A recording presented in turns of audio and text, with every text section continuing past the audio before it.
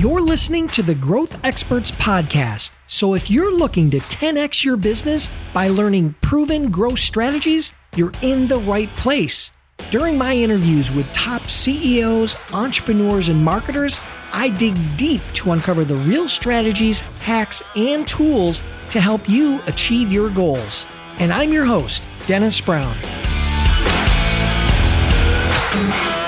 Hey everybody, if you're interested in learning how to leverage LinkedIn for your business, this episode is sponsored by my book, The 7 Habits of Highly Successful LinkedIn Users. To get your free copy, just send a text to 44222 with the word 7 habits. That's the number 7 habits to 44222. Now let's get on with the show.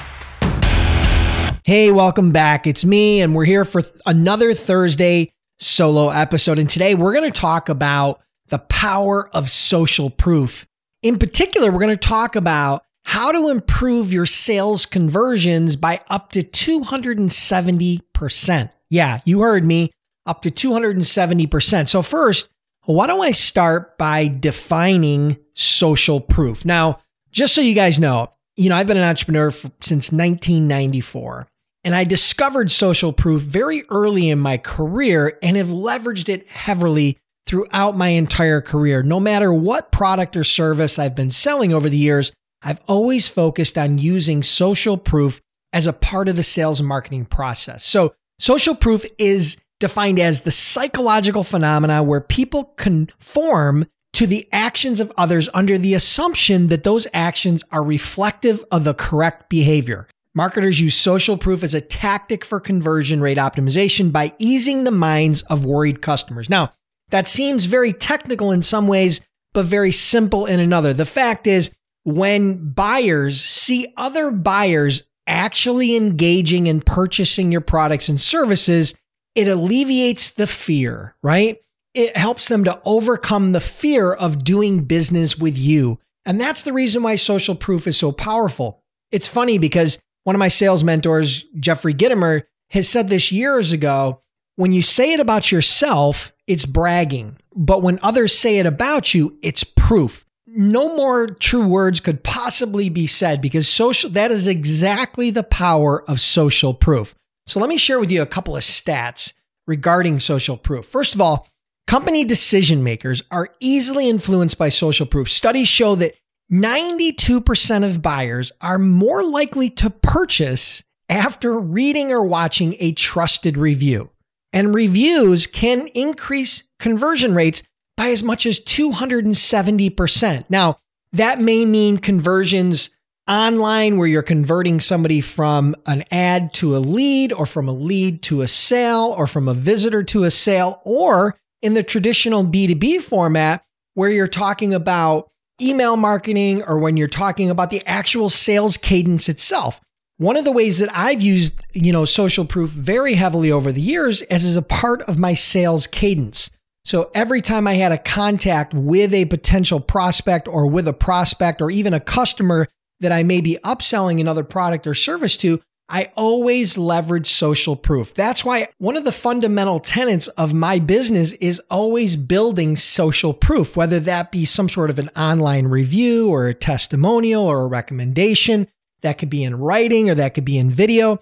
I literally have hundreds of those at my disposal that I can use at any point during the process. All right, so let me wrap this up with a quick story. So back in the late 90s, I had co-founded a startup technology company. We were a software development company, and we were selling to Fortune 1000 brands, which, as you probably know, is not always easy as a part of a sales process. It can be a very long, arduous sales process depending upon your product or service. So we were selling custom software development. Small projects might be somewhere between 10,000 and 50,000. Larger projects are typically going to fall somewhere in the 6-figure range. And so those sales processes could take time. And sometimes they stalled towards the middle or even towards the end. But we had answered all the objections. We had provided everything we could provide to make the decision fall on our side of the table. But sometimes deals just wouldn't close. And so I had a unique situation once where I was on the phone with one of my best customers who I had developed a very strong relationship with.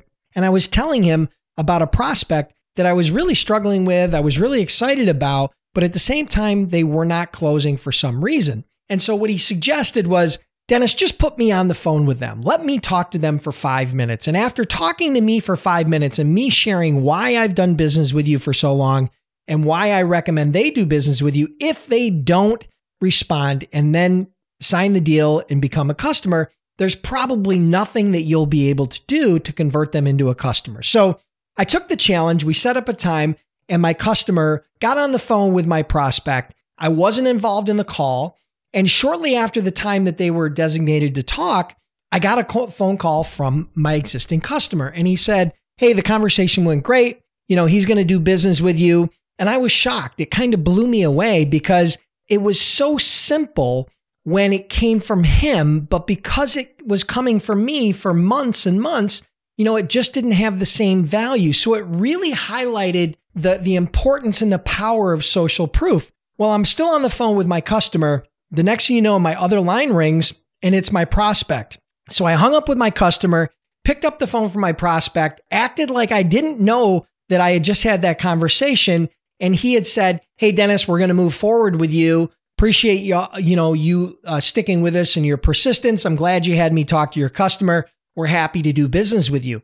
And what it did from that point on is I really, truly emphasized the power and the focus on building social proof. Today, it's commonplace. You go to Amazon or you go to some website and you're always looking for reviews. And that's one way to do it, right? Is to look for reviews. But in the B2B space, a couple of my favorite ways to do it is just have written testimonials. You can have it on their letterhead. You can do online testimonials, whether that be in some sort of social proof or digital. And then obviously having some sort of a video testimonial is one of the most powerful ways to do it. So I hope you guys understand the power of social proof.